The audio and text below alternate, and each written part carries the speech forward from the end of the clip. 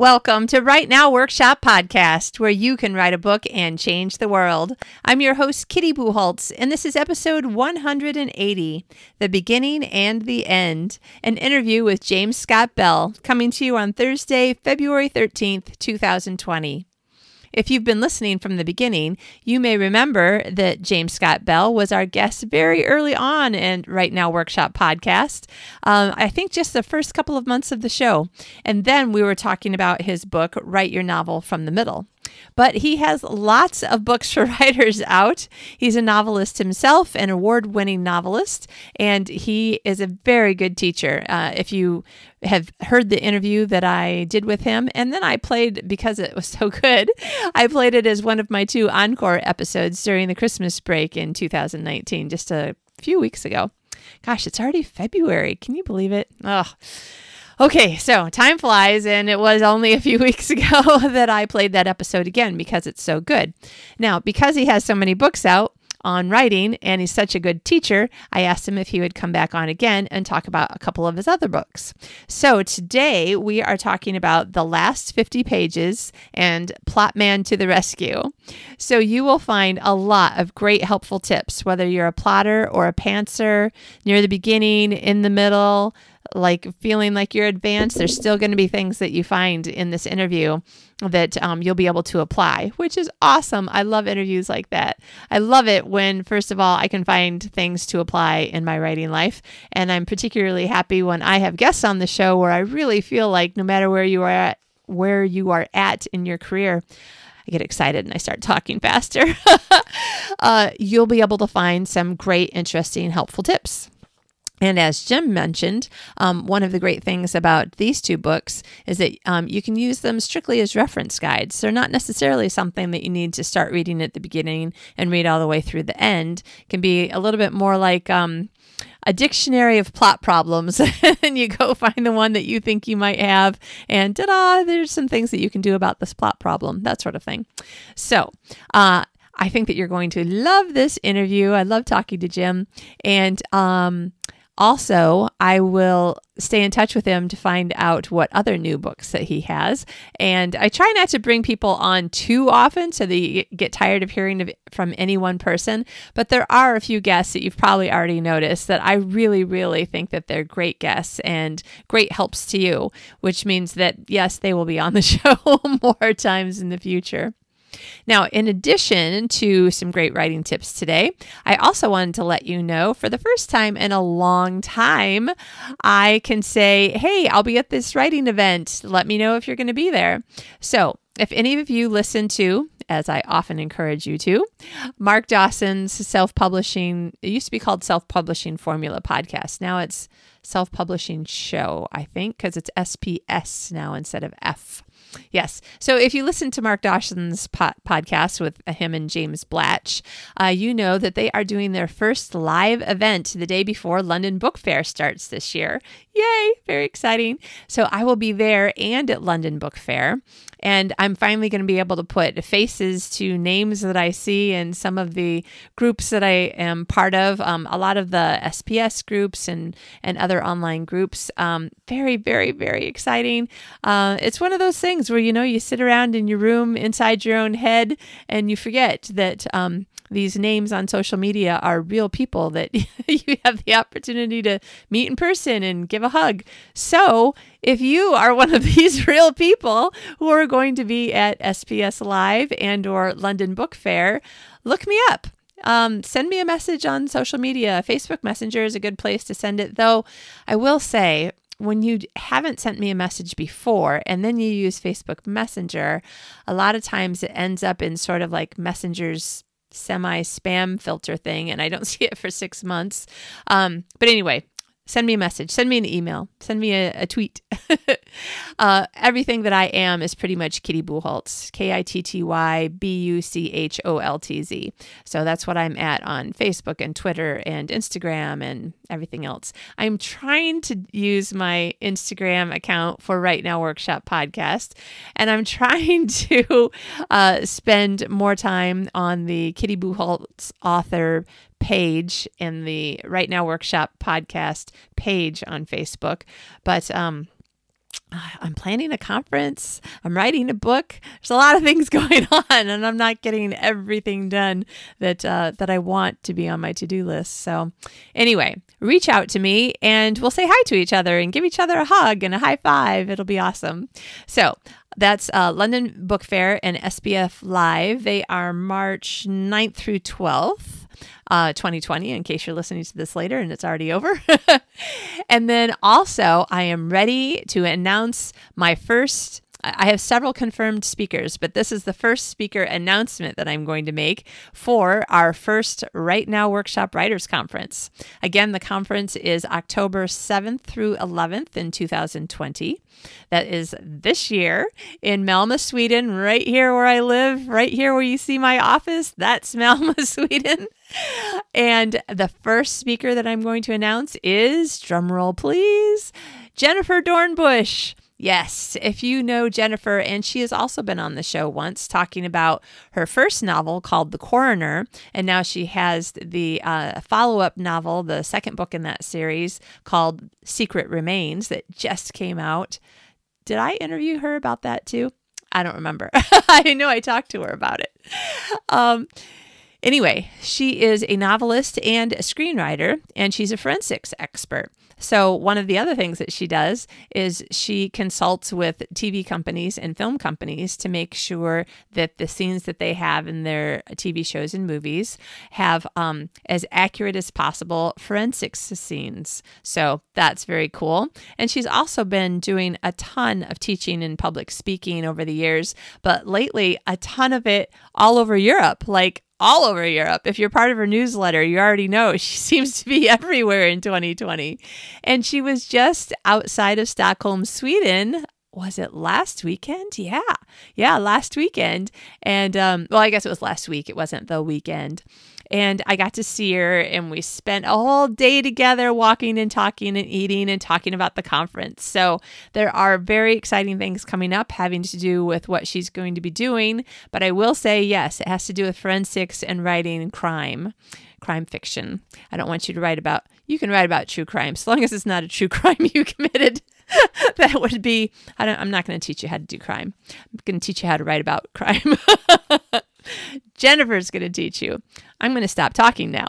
So Jennifer is going to be the very first guest that I'm announcing. I'm very excited. We've got more things to tell you about that. I have more guests to announce, and I will do that over the following weeks and months. I am also doing the what feels to me slogging hard work of recreating a new homepage for the website that everything's on, because I haven't been using it for a while, because in the past, 5 or more years, the only thing I've used my website for, notice me not even telling you the website address, but the only thing I've been using the website for is my online classes. And then with moving and everything, I wasn't necessarily always opening the classes every year. So I need to put up a new homepage on it so that you can get more information about the conference or the podcast or the classes, or one of my friends said, Kitty, people might want to know where they can find your books. Oh, right. Yeah. So there'll be a link to my kittybucholtz.com website as well. Anyway, I'm working on that so that I can also have a landing page where you can sign up to get emails with more information about the Writers Conference. I don't want to use the podcast as a 100% marketing, I don't mind talking about it all the time. I don't want it to be the only thing it feels like to you that I ever talk about. I'm terribly excited, really excited, but I wanted to have a place where I could tell people information as it comes in. So I will do that via an email list. So if you are interested, hang out a little bit longer. Hopefully by next week's episode, I will be able to tell you, yes, go to this URL and you can sign up to get all the emails to find out more about the conference, how much it is, when it is, who all the speakers are, what all the classes are going to be. It's going to be very traditional if you are used to going to writers' conferences in the US. So the main part of the conference will be 2 days. There'll be keynote speakers at the beginning, lunchtime, and end, and then 4 separate breakout sessions each day. So that's 8 altogether. And each one of those 8 sessions, you'll have 3 choices of what class to take. So altogether, there will be 24 classes. That is the current plan, and it's looking like it's going to come together very well. And then there'll also be an optional portion that if you want, you can sign up for Sunday, and that will be more of a spiritual look at ourselves as writers, creators, where our heart is, what we're trying to put out into the world, how we want to change the world with our books, all sorts of things like that, like coming from kind of a faith perspective. And also, you know me, got to have a little bit of brain science in there too, like how to help your brain to be more creative. And anyway, we'll go into more of that in detail on that Sunday. And then the 7th and 8th, the first 2 days, is not technically the conference, but it's more like if you're going to come to Sweden to go to a writer's conference, you really need to see Sweden. And Malmö is just across the bridge from Copenhagen, Denmark, which is also a brilliant, awesome city. I've been there so many times. I love it. I love both of these cities. I love my new home city as well, very much. And I think that there is a lot to see and do in both cities. So I'm going to have an extra optional package that if you want to come early and come on the Wednesday and Thursday, October 7th and 8th, then I and some other writers are going to take you around one full day of wandering around Malmö, and I'll have organized some tours for you. One of our speakers actually does a walking tour of Copenhagen, and she's absolutely brilliant. She's definitely as entertaining in person as she is on the page, and I will tell you more about her later, but just to give you a hint, she is someone who has been on the show. Basically, we'll just take you around and show you everything. And so the fee for that will be my way of putting all of the fees for train fare and the tours and the different things that we do into one price so that you can just pay it. And then basically I'll take care of everything during those 2 days except for food and drink. I will, however, be providing fika because fika is very Swedish. It's very important. And I will be providing fika for you. If you don't know what that is, you can Google it and you will be very happy. Okay, that is it for announcements right now. Let's get on to the interview with Jim. Today's guest is James Scott Bell. James is the winner of an International Thriller Writers Award and the author of a #1 bestseller for writers, Plot and Structure from Writer's Digest Books. His thrillers include Your Son is Alive, Don't Leave Me, and the Mike Romeo series, which begins with Romeo's Rules. Jim has taught writing at Pepperdine University and at numerous writers' conferences in the United States, Canada, Great Britain, Australia, and New Zealand. He attended the University of California, Santa Barbara, where he studied writing with Raymond Carver, and graduated with honors from the University of Southern California Law Center. Welcome, Jim. Hi, it's great to be with you, Kitty, as always. Yes, this is so fun. We're like practically a half a world apart, but it's like we're Wonders in the of next technology. room. I love it. Me too. Absolutely. And I love having you on my show because you and I have done in the past, it's been a long time, but we have been to the same writers' conferences sometimes. We found ourselves teaching at the same writers' conferences sometimes. And honestly, without being a fangirl, you are one of my favorite writing teachers. Oh, well, I'll take that any day. Thank you. Awesome. For anybody who's watching on YouTube, I just did want to show them my favorite writing book, and I realized John borrowed it, and his office is even more of a disaster than mine. I could not find it anywhere. But one of my second favorite writing books is also Revision and Self-Editing, which you also wrote for Writer's Digest Books. Absolutely, yeah. Those 2 books are still in print, and you know, it's been, I think, 16 years for Plot and Structure. No. So yeah, it was great. That was my first book for them, and still going strong. Yeah. Man, well, you know, and seriously, I'm not trying to like pat you on the back too hard to hurt either one of us, but that is quite an achievement in this world that has so many writing books, Right. that some of the ones that you've written are still the ones that people are reading and teaching from and learning from. Well, it's very gratifying. You know, I love writing fiction. I mean, that's my first love. But you know, second is teaching. I love to teach. I just love to tell, because I was struggling to learn how to write. I was told very early in my career, well, not my career, but my studies in college and so forth, that, you know, you really can't learn how to be a writer. You kind of have to be born with it. Yeah. That sort of idea. And for a long time, I believed that. And they would especially say, you can't learn anything from writing books. Those are a bunch of crap. But I one day I said, you know, I got to figure this out if I can or not. I want to write so much. And so when I started to study and figure it out, I got so excited that I wanted to share it with other writers too. So I've also, you know, been teaching right along with my writing. Which is so fun. I mean, I also love them, but like, as someone who's been in your classes as well, I would think that it would feel so gratifying to see that that you are good at two of the things that you love to do. Like, you won an International Thriller Writers Award, which pretty much is the world that your little microcosm of the world saying you're freaking good.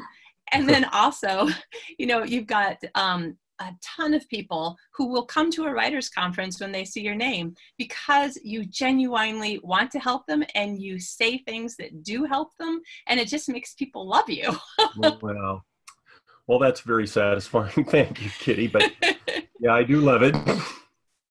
And that's my point, is that how great to be good at the things that you love. Because a lot of us, you know, there's things I love to sing, but really the only place I should sing is in church when everybody else is drowning me out, and in the shower when no one else can hear me. It's not that I'm that bad, but seriously, just because I like it. I'm with you on that one for sure. So it's good. It's good. And also, we live in this remarkable age where if somebody doesn't want to publish another book on writing for you, you can say, well, I have a lot of ideas, and you have created some more great writers' books that you've self-published and made available to anyone who can download an ebook, or I don't know if any of them are in print. I get all of mine by ebook. But when you were first on, we talked about Writing from the Middle, which is another great book of yours. Well, yeah, I thought there's room for writing books that are shorter and focused on one specific issue that I wanted to be able to do, and I found a number of those. And yeah, I do them in both ebook and print, because I know a lot of people like to highlight and use sticky notes and so on. Yeah, that's me. Yeah. So I just thought there's room for that, and because rather than, you know, trying to expand a book into a greater length just for the page count, I just thought these kind of shorter, focused books would be helpful, and they've proven to be. Yeah. So I think the show is in its third year right now, and I think that it has been just about 2 years, maybe even 2 years this month, since you were on talking about Writing from the Middle. You and I have both been busy doing a lot of things in the last 2 years, and there's at least 2 more books that we haven't talked about. Actually, other people, I don't know if you know this, several other people who have been on the show have mentioned your book. Is it called Superstructure? Yes. Yeah. Yes. So other people have mentioned, oh, I love James Scott Bell's Superstructure. Well, that's good. That's great. I'd love to hear that. Yeah. Thank you. So part of me was like, well, we won't talk about that one because other people have already talked about it. But today I thought it would be great to talk about. So there is a book that was really popular near the beginning of my writing career, like probably 5 years in.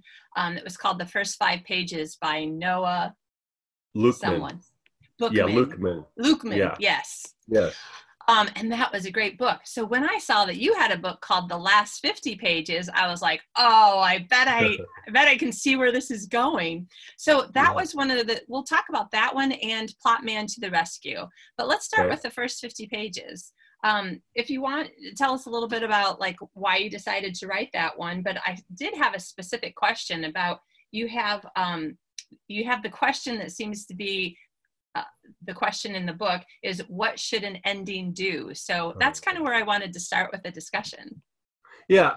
Yeah. In fact, the title really, I kind of riffed off the Noah Lukeman book, because there are a lot of books and a lot of articles and chapters in writing books about, the opening. And of course that's crucial, with grabbing the reader, and how do you do an opening that is, gripping and interesting and so forth. That's all very important.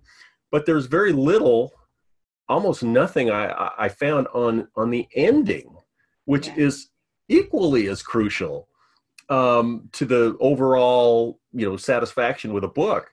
So I thought, let me look into that and investigate that. What should you do in the last 50 pages? And so that's really where I began. And I think the overall answer, as to what an ending should do is really satisfaction, is that the reader has got to feel like they are, they spent this time with a book. We've all had the experience of going to a movie and being let down by the ending. That's a terrible thing. Because, you've gone through all this whole story and you're into it, and then all of a sudden, what? So I think the reader has to feel satisfied. Now, that doesn't mean that it has to be like a quote unquote happy ending. It just has to feel like the ending was right for that story, that it was a little bit surprising, perhaps, that you didn't, because if you know how a story is going to end and it does, that's also a bit of a letdown. Yeah. In the book, I talk about two types of feeling at the end. I talk about the and the uh-oh, and the is sort of where you feel like, oh, this great sense of satisfaction for the characters, that it turned out just right. I think the example that I use in the book is Lost Light by Michael Connelly, which has this really wonderful last chapter about him meeting his daughter for the first time. And you just go, that's right. But then there's also the uh-oh. It's like, oh, something bad may happen again. Like Stephen King has a lot of those. The one I use is, Pet Sematary, where, I don't want to ruin the ending for people, but it's got a great uh-oh ending where the guy gets his wish and then it's going to be bad. So anyway, the point is, just this overall feeling of satisfaction for the reader. That's really what you're going for. Okay. Now, do you think that it changes at all by genre? And what I mean is, like in a romance, that boy's going to get girl. In literary fiction, I feel like I never know how it's going to end. I feel like it's probably going to end as a tragedy, but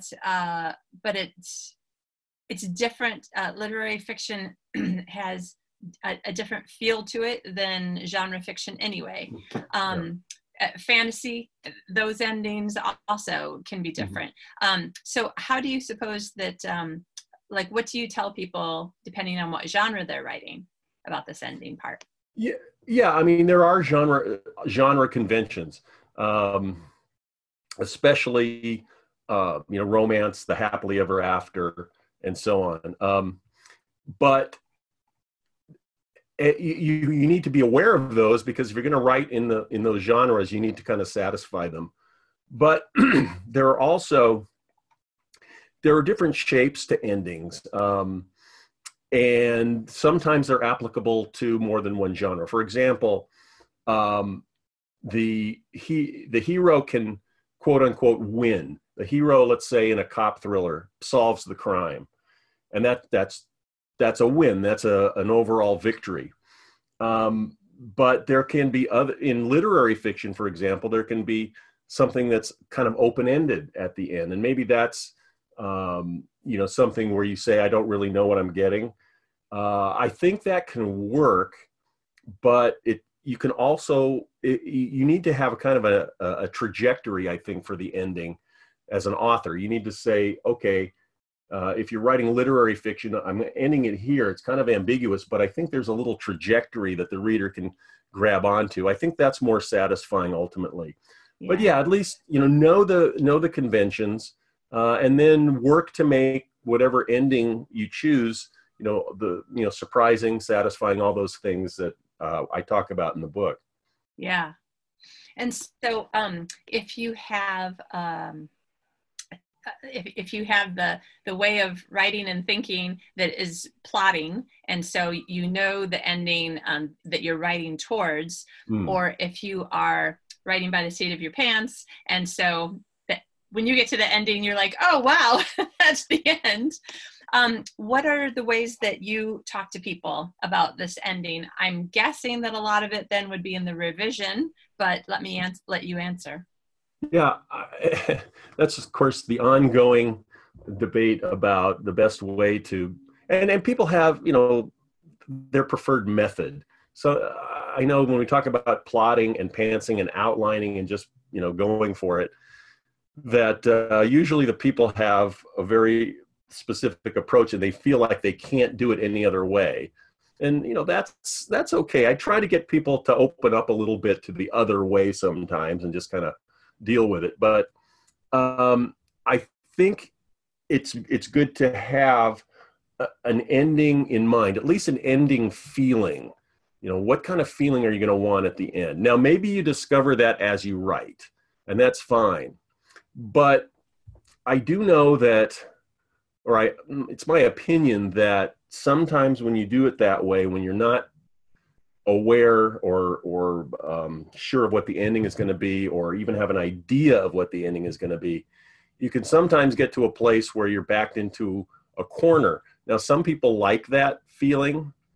And I know that, for example, Stephen King sort of champions that. He says, just start writing with a situation that's compelling, and eventually you'll find the ending. But, I think that if there's any one sort of problem area for some of his books, it is the ending. He has to get to a place where he does something and you think, well, that's not exactly the most satisfying way to end this book. Now, that's far be it for me to criticize him, but I'm just saying that's kind of the chance that you take. And it might involve then a lot of rewriting and maybe throwing out the whole thing and starting again. But I think, for example, since I write thrillers, with thrillers and mysteries, I think there's an advantage to knowing how the crime or the act, the thing that the book is about was committed, because you're then able to kind of weave in naturally the red herrings and the clues and so forth that will make up the bulk of the book. If you don't know that, if you're writing along and suddenly you throw in this red herring that kind of occurs to you, you'll then have to figure out how to justify that with everything else that's going on in the book. And that can be very difficult. Yeah. So anyway, if you just have an idea of where you want to go, it's subject to change without notice.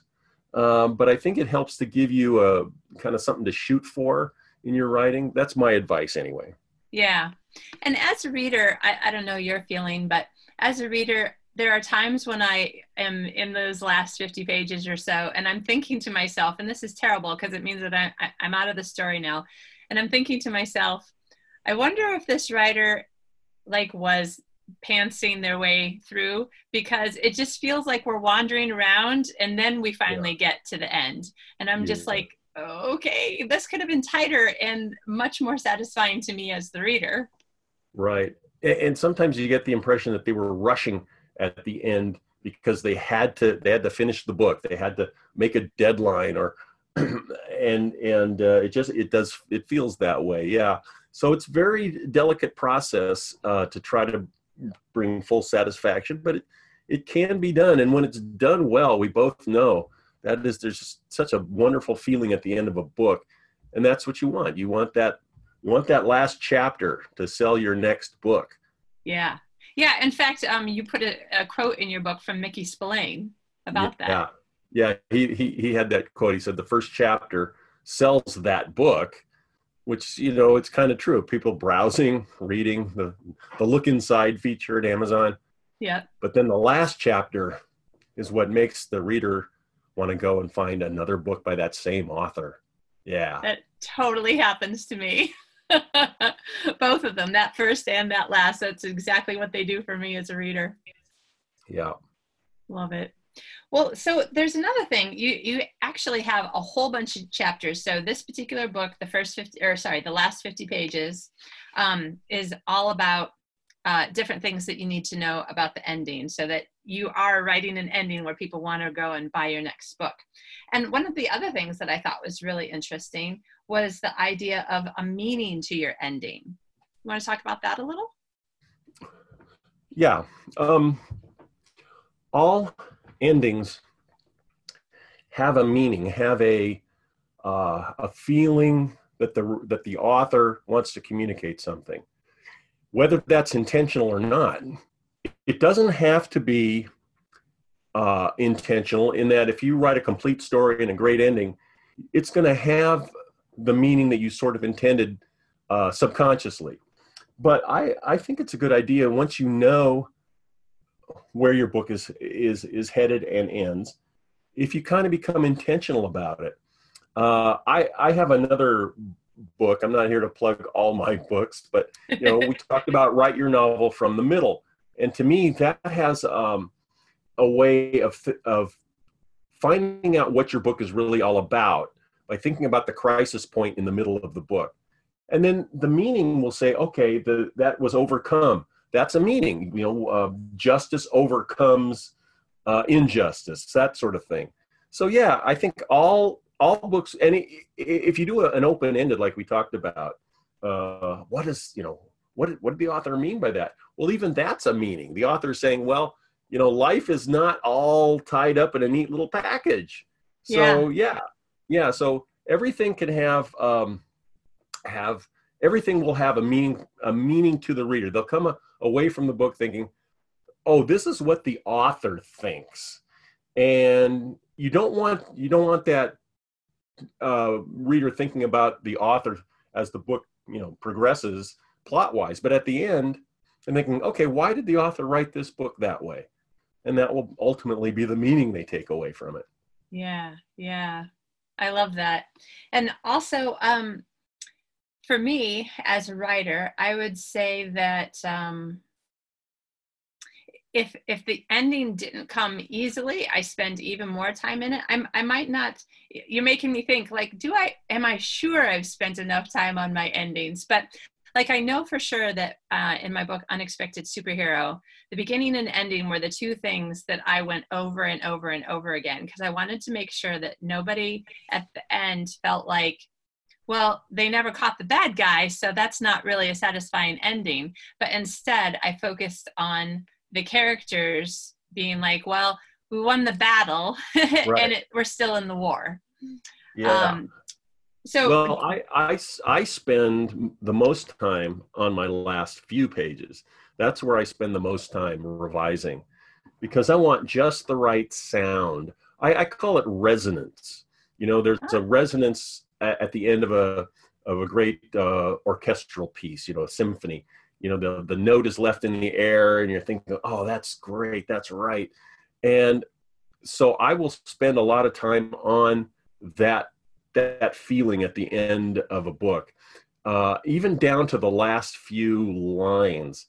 I want it. It's almost like making it a prose poem in a way. You want the reader to feel the rhythm of these words, and that's how important the ending is to me. And I think when you read a really great ending, that's what you get, this feeling of resonance. So that's really what that is all about. Nice. I like it. Yeah. So for anybody who either is struggling with their ending, or they're not sure, or they just really like this idea of Mickey Spillane's quote, the last few pages will make people buy your next book. So tell us again, it's the last 50 pages, and in general, what you have in it is, like, as far as like not reading. I didn't want to read off the table of contents. I wanted you to be able to kind of some of the things we've been talking about, and also that it's possible to know the shape of the ending. I talk about, the shit where the hero wins, the hero loses, which is like a tragedy. The hero sacrifices, which is a very powerful ending shape, which is the shape of Casablanca. Probably the most famous ending of all time, really, and it's a sacrifice ending. Then there is the kind of ending where the hero seems to win, but really loses. The example I use is The Godfather, where Michael Corleone rises to the top of the mafia hierarchy. He wins that battle, but he really loses his soul. Yeah. And at the end, and that's another shape. And then we talk a little bit about what we've said, the open-ended ending. One thing I think we were talking about earlier is the author who writes, say, a thriller or a mystery and leaves this cliffhanger at the end of the book to make you buy the second book. In other words, there's a plot. The plot is not fully resolved, and that readers hate. Yes. I know I do. I do. I've seen it done a few times, and the readers hate that.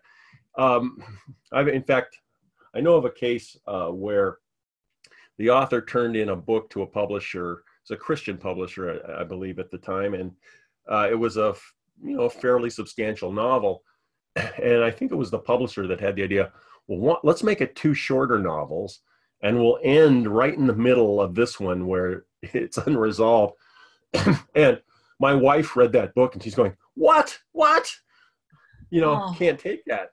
So, but what you can do, and what series writers do, good ones, is they can have the plot proper of the book, the crime, the mystery, be resolved, but then an issue of identity with the character that can continue.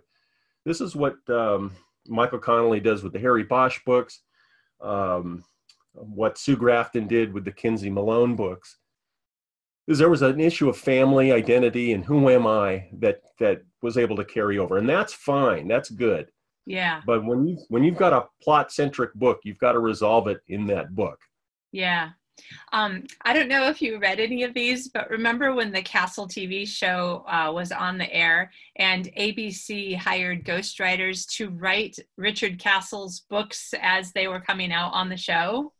So I read 1 or 2 of them. It was a little bit hard for me to get a hold of them at the time. I don't remember why, but and I was just like, this is so great, and it just kind of made me like more into the show. And there were times when I was reading the book that was like so meta of the TV show about a writer, but it made me think about, as a writer, every episode of the show, if it had been written, each one as its own individual book, which, it could have been, because they're all little mysteries and stuff. Almost everything could be a book that has an ending to the plot that's in the book. And yet, for years of the series, the overarching plot was who killed her mom. Yeah. Yeah. And so do you think that still works in books? Yeah, that's exactly what I think. In the Harry Bosch books, his mother was a prostitute who was murdered, and the murder was unsolved. Oh. And so he deals with that specifically. It's really done well in the TV series Bosch, where they have 10 episodes per series per season, and there's always the main plot, the main murder that is finally solved, but there are things where Bosch is trying to solve the mystery of his mother's murder that carries over from one season to another. So that's perfectly legit, and that in a series that can be very satisfying.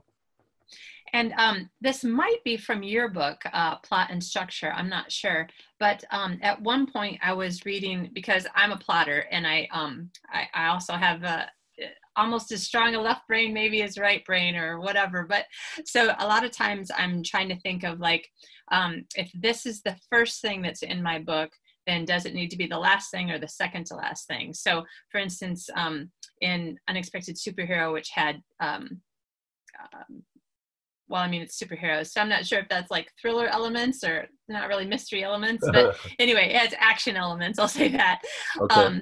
Like, so I wanted to start with her actual problem as a superhero, and then have the next bit that I talked about be this relationship that she had. But then when I ended it by closing off the plot, the actual action part, and then the last scene, or the last portion of the last scene being the closing off the relationship part. Do you do your writing at all like that, where you put the bookends in certain places? I don't usually think of it. I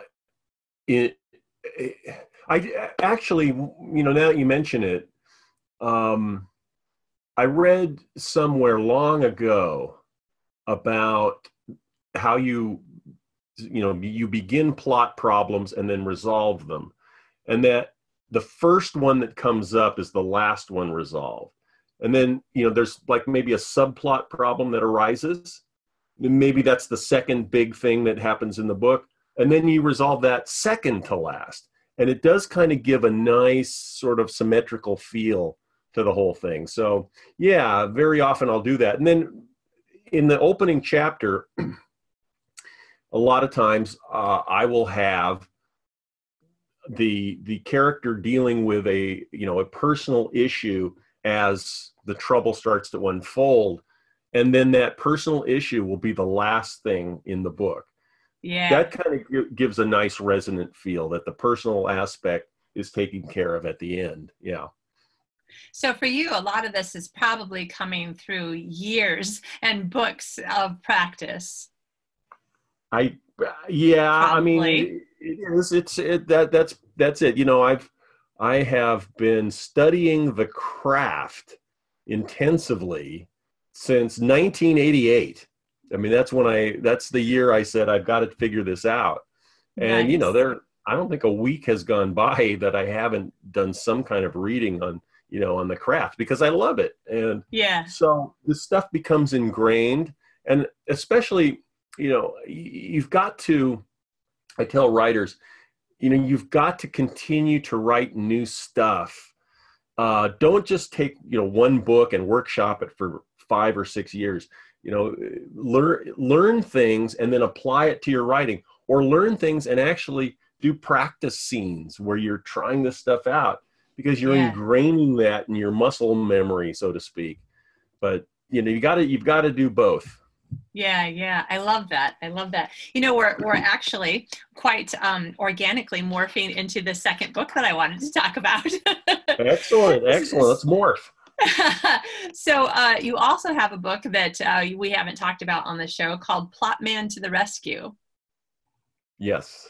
Plot Man to the Rescue. What I wanted to do with that was address common plot problems that people have. Now, the way I came to that is,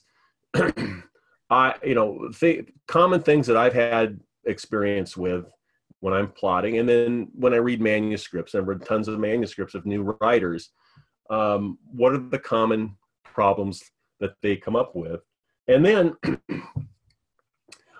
for some reason, I don't know how I came up with the title, but Plot Man to the Rescue. And then it just suggested like a comic book. And so the cover of the book is like real comic booky, with Plot Man and Subplot Boy flying through the sky. But I had a lot of fun with it, and it's been helpful to writers. Yeah, you can really tell when you're reading, particularly the beginning part, that you are having fun with the story, and that you may perhaps be a fan of Superman. Exactly. Yes, I tell a little plot man origin story. So, Yes, but yeah, that's a lot of fun. it was fun. It was fun. Now, would you say that that book would be more for like on a scale? We're all sort of on a sliding scale all the time, and probably everything in life, come to think of it. But uh, aside from the philosophical, on the writing scale, would you say that Plot Man to the Rescue is probably more towards beginning writers, early writers?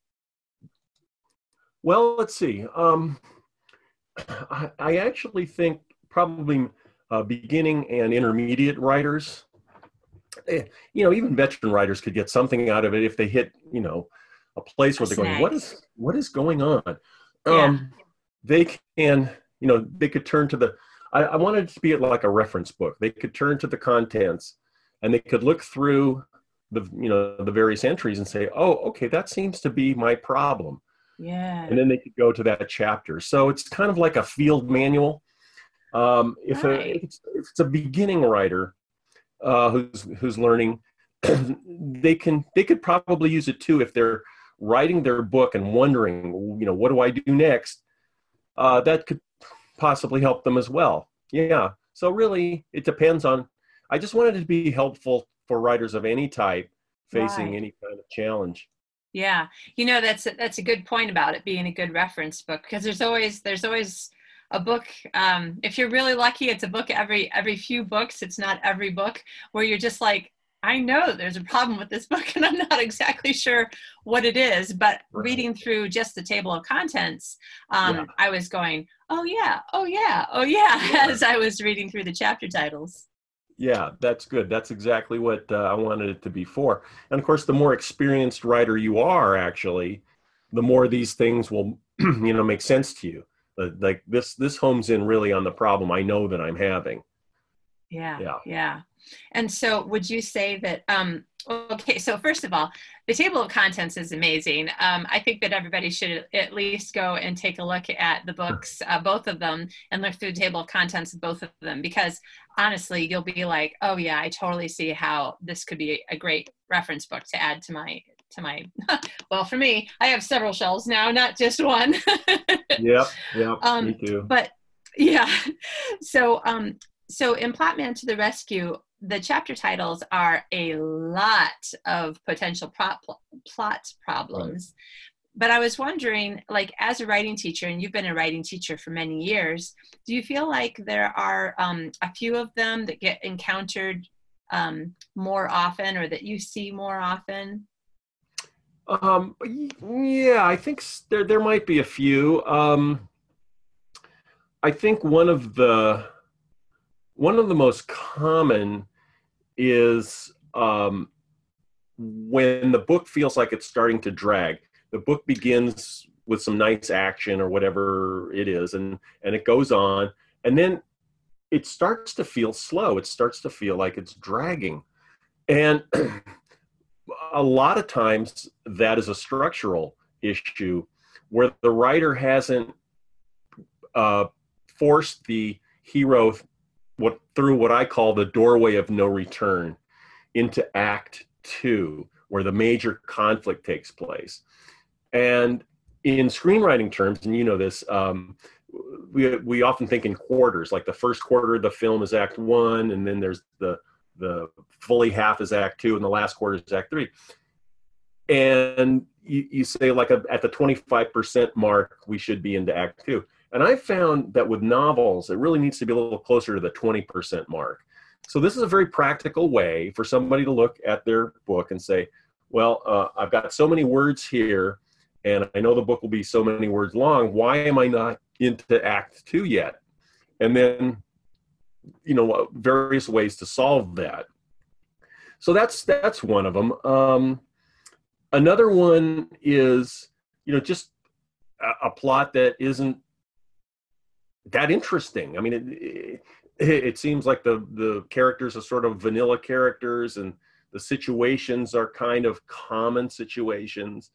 So it's just like, why is my plot not that interesting? And maybe maybe the writer gets feedback from, friends or beta readers or something, saying, well, the story was fine, but, it didn't really grab me.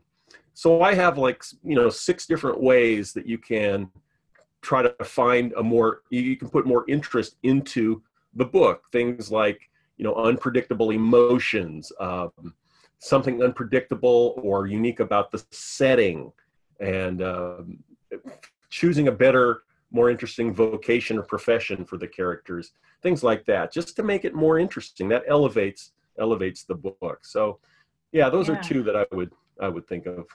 Yeah. In that last one that you mentioned, I have it in my head that I want, as much as I can, for every book to be better than the last. And I'm lucky right now. I only have a half a dozen books, so I can confidently say the last one was definitely my best. But will I still feel that way at book 20 or 40? I can only hope. But I have this idea in my head that if I can constantly be asking myself, how can I make it better? Like, I like what I've got. I'm not unhappy with it. How can I make it better, though, so that, it can be up to the standard of winning an international award, or just people being just doggone happy with it. Yeah. Do you feel like some of these things are things that you can use to kind of turn the key and make things just tighter, better with a book that's already good? Oh, yeah. I mean, I like your philosophy there, and I think that's good for any writer. Just concentrate on being a little bit better than your last book. I mean, you should be growing. You should be learning. In fact, I have a lot of friends who are, multi-published writers and best-selling writers, and they all, a common refrain is, "Gosh, this is getting harder to do." And I say, well, the reason is that your standards are higher. You know more. You know what you're doing. You know where you can do better, and that's actually a good place to be. So these books, all my books really are trying to be very practical in giving advice, where you can take a certain area of your fiction writing, a place that you need help with, and you can then practically use these techniques to make it better. And that's really the goal. That's awesome.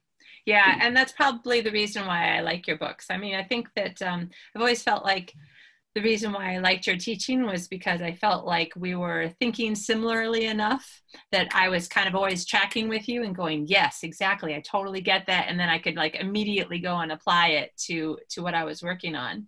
So, and you really have put out, I can't think of how many there are, but you must have at least a half a dozen books for writers that are self-published. And that doesn't even, those are just the ones having to do with writing stories, because then you also have one that has something to do with how to make a living as a writer. And so, yeah. I think people basically should go and look at your website and or their favorite bookstore site and just look and see what you've got, because you've got so many good books that I was thinking in my mind when I was kind of preparing for our interview. I was thinking, wow, a person could start with this one when they're new to writing, and then they can move into this one and this one, and then, work their way through. And then they can circle back when they're like, oh, now I get it. I've written a couple of books, and now I can see how I can really improve. And well, I will say this, I on my website, which is jamesscottbell.com, I have a page for my books for writers. And then I just have a list of them. And the kind of exciting thing for me lately is that I've been starting to do these on audio. I'm releasing audio versions. Are you reading them? I am doing the narration. Yeah. Awesome. Oh, I have to go listen. Do you have samples? Yeah. You can always go to the page where it says audio and listen to a sample. I'm having a great time doing that. Yeah. So it is time intensive, because, you've got to read the book and you've got to edit it and, edit your narration and so forth. But yeah, so people have been responding to that because, these are books you can listen to, on the treadmill, wherever, and, be getting practical advice. So yeah. Yeah. Fantastic. And I totally can see that stuff just sort of like going into your brain, and it's being absorbed, and it's doing kind of the simmering on the back burner thing. And then, you're writing and you're like, oh, I have this idea. Oh, I know what I'm going to do. You may not even remember that it's because, you were reading these great tips, or listening to whichever one, these great tips that are just kind of there used to be a theory that people could like put a recording under their pillow at night and be asleep, and it would absorb. I don't know how true that is, but audio is good. Yeah, I remember those days. I remember one time I bought something that was like, okay, put this underneath your pillow. I don't know, I had a funny pillow and I was like, I can't really hear it. Is it still going to do anything? Right. Oh. Now, in Plot Man to the Rescue, I just had a couple more questions because you have some appendixes. And one of them is about plot generators. And I was like, okay, you've got me. I don't know. What is a plot generator? Well, a plot generator is simply a way, a method of approach to feed elements into your brain to start a connection, a series of connections to create a plot. There is, for example, online, there's a friend of mine who runs a website called DIY, DIY, do it yourself, MFA, that's what it is. And she has a thing called Writer Igniter. And if you just search for that, you'll go to that page. And it has 4 elements: character, setting, situation, so on. And you just press it like a slot machine and it shuffles. And it creates 4 elements that go together. And all, things that you wouldn't have anticipated, you would have thought of yourself, gives you an idea for, oh, okay, maybe I can generate a plot from that. There's also a set of cards called Storymatic, which is kind of fun. There's a whole bunch of cards, two decks really, one of situations, one of characters. And you can just draw 2 of those at random and put them together. And that generates a plot. Another simple way is the dictionary game. I carry around a little pocket dictionary with me. And whenever I'm stuck, like in a scene, or maybe I'm outlining a plot, I can take the dictionary out and just open it at random and find a noun. And then that noun is just sort of, it's totally out of the blue, but it gets a new connection in my mind, which is really what creativity is about. It's like feeding your mind with things and enabling it to generate it on its own, like a muscle.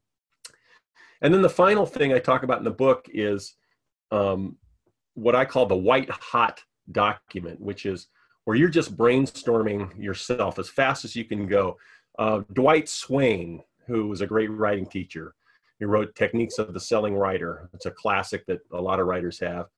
And then David Morrell, who was a great thriller writer, grandmaster thriller writer.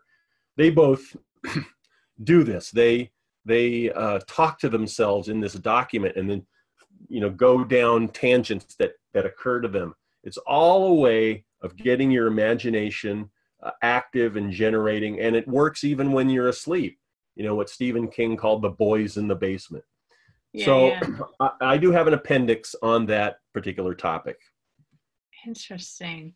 Okay. So, okay, this is really interesting. I hadn't thought that there was so many different ways to do it. I actually have something called, it's on my bookshelf, but I think it might be called the Writer's Brainstorming Toolkit. And it's a book and a deck of cards. And Lorraine and Kathleen and I used to go to, like a timeshare, and we would write for a week. And in the evenings, we would just pull out the book and the cards and just randomly create ridiculousness. But then the next day, our writing somehow, like sometimes the ridiculousness would turn into something. Yeah, no, it's a way of expanding your imagination, and it helps that muscle, and it does affect your writing in a good way. Yeah, fantastic. Nice. You've totally got me excited about how to, I have I have a problem, which is probably mental as much as anything else, with a story that I started writing when I was in grad school. And it's kind of a supernatural suspense, angels and demons war with people in the middle. And of course, set in New York City, because where else would angels and demons have Perfect. war? Yeah. Perfect. Anyway, and I just couldn't quite, like, this part wasn't as scary as I wanted. And that part just wasn't as, I don't know, something I couldn't quite figure out what it was. And this part everybody loved, but I was like, isn't it a little too funny to be in this serious, scary book? But now you got me thinking, okay, so sometimes maybe if you have an idea, and the idea, I think of my idea as being kind of one of those, is it a mace? Not a mace, but like one of those balls that have all the little bits of metal coming off of it. It used to be an old weapon. Oh yeah, a mace or a flail or something like that. Yeah. Yeah, I just feel like my idea is like that. Like, it's got a little bit of stuff in the middle that everything is connected to, but then there's just all these sharp points coming out, and it's not really. And I'm just thinking, if somebody else had that sort of problem, challenge that I have, this using the plot generators and this random brainstorming and looking for connections between random words, this might be interesting ways to kind of like break up the mess. You think? Yeah, I like that. I like that, break up the mess. And probably Ray Bradbury used to say he would wake up in the morning, and he was one of the great pantsers. He just would wake up in the morning, step on a landmine, and the explosion was me. And then I would spend the rest of the day, looking for the pieces and so forth. So, he had kind of metaphors like that. Nice. And it makes me think too, just coming back around to this idea of trying to figure out how to make every book better than the last. That could be another way to look and see, like, just sometimes to take the time to have this playtime, to look and see if there's something else that you could add, change, whatever, in your story and your plot and your characters, whatever, so that it was just like 1% richer and 1% richer. There's this great book I've been reading called Atomic Habits by, I think, James Clear, just came out. And he talks in the first chapter or two about if we could just be 1% better every day, we would be something like 33 times more of whatever we wanted to be by the end of 1 year. Oh yeah. No, I talk about the success factors of fiction when I talk to a writer, plot, structure, characters, scenes, dialogue, voice, and meaning. And those 7 factors, that covers every aspect of fiction writing. And if you were to just take your weakest one, for the one you sense you need the most help in, and just up that by 10%, and then do that with everything else, there's an exponential raising of your craft that's fantastic. So I'm tracking right along with you on that. Oh, this is so exciting. See, I kind of wish that we were in the same time zone, because that means it would still be morning for me as well as you. And we could hang up, go, okay, see ya, let's go right. And then I'd be like going crazy. But it's 7:00 at my my time zone, and my brain is going to start turning off in about an hour or less. Well, I hear you. I'm just getting started, so I'll go have my my second cup of coffee and ready to go. Awesome. Well, you'll have to take all this energy with you. Okay, I got it. All right. Beautiful. There are lots of more questions that we could talk about and go over, because your books have lots of ideas, and ideas for creating more ideas, which is fantastic. I love it. But let's just go back to one more time. Where can listeners find you and your books? And please tell us again, which book is the one that won the International Thriller Writers Award, because that's always exciting to read award-winning books. Oh, thanks. Well, the book that won is called Romeo's Way. And it's the second book in my Mike Romeo series that you mentioned earlier. So I'm really enjoying writing a series character. Vigilante justice takes place in Los Angeles. And so Nice. I love doing that. Yeah. Yeah. So, I have a website, jamesscottbell.com. You can find all of my books there, all of my teaching and whatever else strikes your fancy there. I would like to mention something else that I'm doing that's exciting. It's on Patreon. And I'm not sure that everybody knows what Patreon is, but it's a great site for people to kind of support artists and writers and podcasters and whoever else is doing their thing. And I'm using it for short stories. And there's a way that I'm writing these short stories, these crime, twisty, turny stories, and giving them exclusively to the people who subscribe on Patreon.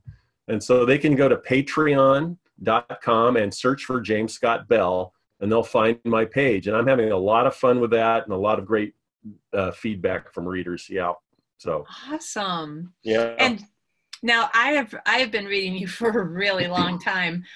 So I've read at least 3 or 4 different genres that you've written in. Are the short stories across different genres, or are they mostly in the thriller mystery area?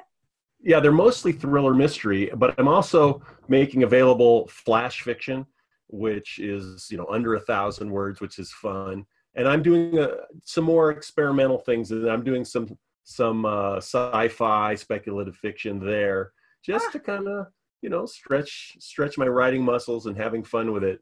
But my specialty is always in the thriller and crime genre. Nice. Wow, well done. Very exciting. I'm going to go look at it myself. I think Patreon is a wonderful place to not only support the people that you're interested in, but I think it just gives creators freedom to create things that probably readers and listeners would be interested in if there was, time and enough money to, pay for your lunch for the day that it took you to do it, or, that sort of thing. Right. Exactly. Nice. Jim, thank you so much for taking the time to be on the show again. I always love having you on. Well, fantastic. I always enjoy chatting with you, Kitty. Thank you. Well, listen, we'll talk again the next time that you have a writing book out. Let's do that. And happy writing to you today. Well, thank you. And let me leave you and your listeners with something. The Romans used to have a Latin phrase, carpe diem, seize the day. Well, I have my own Latin phrase for writers. Carpe typum, seize the keyboard. So I'll leave you with that.